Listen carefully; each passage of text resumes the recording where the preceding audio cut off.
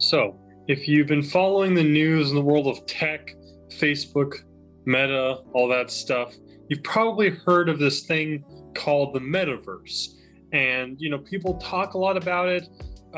Some people, I think, are pretty critical without really understanding what it is. And others talk these big, kind of almost vacuous ways of understanding it and the ideas and goals that it can do. But what actually is it? What can it do, and what is the future of it, right? So that's what I'm going to be getting into in today's episode of the BB&J podcast. I'm your host, as almost always, John Lint, and let's get into it.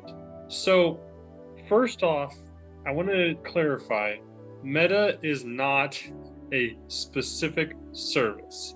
It's not a specific platform, but what it is a series of interconnected 3D virtual worlds.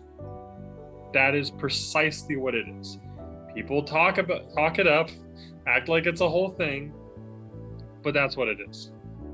So what does that mean, right? Because I can say, oh yeah, 3D worlds, but it's like, you might be thinking like, well, how's that different than like an MMO, right? A mass multiplayer online game.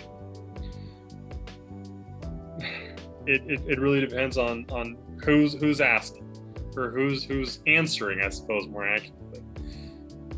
Some people say that this is no different than a lot of things that kind of already have existed in the past. I mean, I think even with, I know it's kind of silly, but Fortnite, the video game, you have seen a lot of weird ways of using the world and the maps that aren't necessarily tied to the traditional way that you use the game.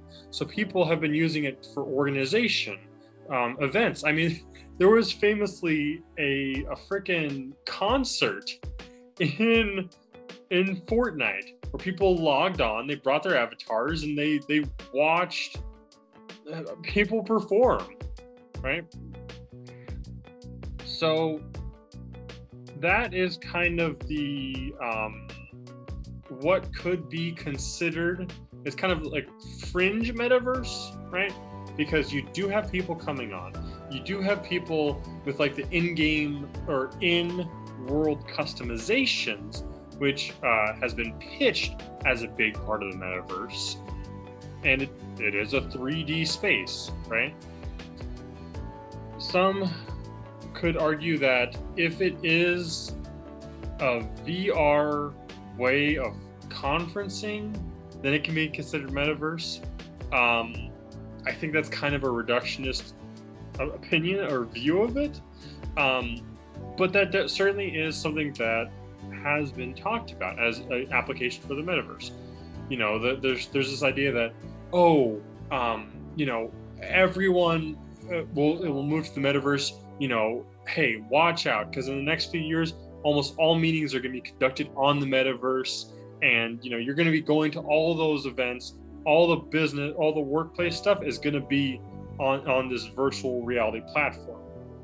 And I mean, I will say, people were skeptical of the computer taking over paper, but what happened when we transitioned to computer stuff, we had even more paper produced, because now all the stuff that's on the computer, you have to separately document to make sure that it's all in writing, right?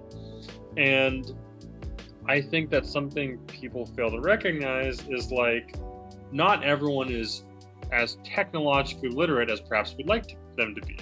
So while this idea of the metaverse and metaverse meetings and metaverse businesses might seem nice for like a Silicon Valley tech company, which is where you're most likely to actually see this implemented, a normal business with normal people who are not, how do I put this, universally technologically literate in every single aspect of tech, you're not really going to see widespread implementation because, I mean, people struggle enough with Zoom and it's a relatively straightforward application, right?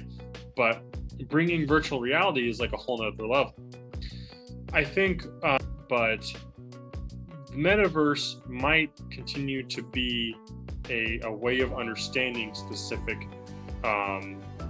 parts of, well, the internet or cyberspace, if you want to call it that. However, I don't know how much long-term viability there is. That being said, like so many of these things, is there short-term viability? Absolutely. You know, these skins, people are buying and selling them as they do. So, I mean, if you're skilled in that world, maybe you can turn a good buck. But I'm certainly not qualified to give you advice on that, and I definitely would not recommend, unless you really know what you're doing, to try to make money in the metaverse. I hope that was informative. I hope it kind of cleared away some of the cobwebs about that concept. I like talking about these things. So if there's any other weird like tech things that you kind of heard of, you're not really sure what they are, absolutely let me know. And I'd love to talk more about it.